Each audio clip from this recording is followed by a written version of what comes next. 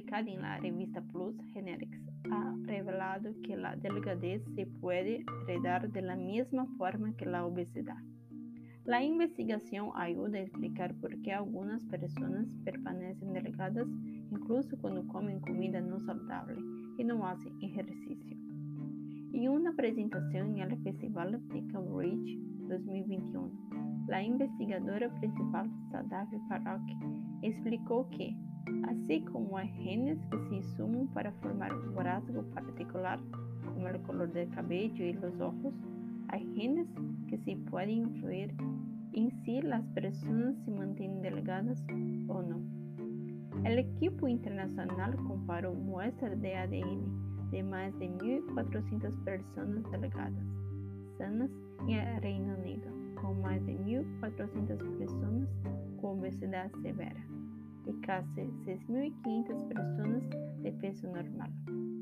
Las personas delgadas se definen como personas con un índice de masa corporal IMC de menos de 18, siguiendo las normas establecidas por la Organización Mundial de la Salud, OMS. La OMS considera que un IMC de más de 25 tiene sobrepeso, mientras que más de 30 es obeso.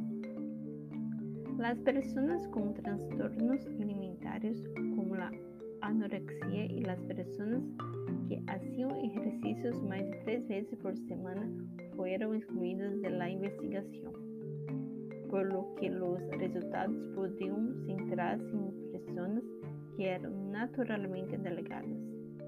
El equipo también estudió los datos del Biobanco del Reino Unido de casi 480.000 personas para probar diferentes genes.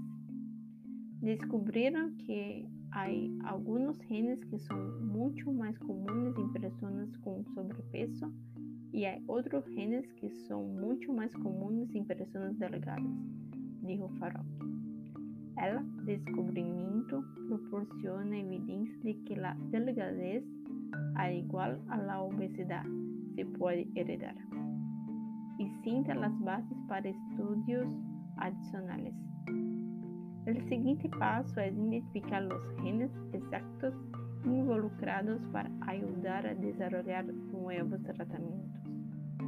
Farooqi dijo a la BBC que es fácil criticar a las personas por su peso, pero la ciencia ahora muestra que las cosas son mucho más complejas. Tenemos mucho menos control sobre nuestro peso de que quisiéramos pensar, dijo.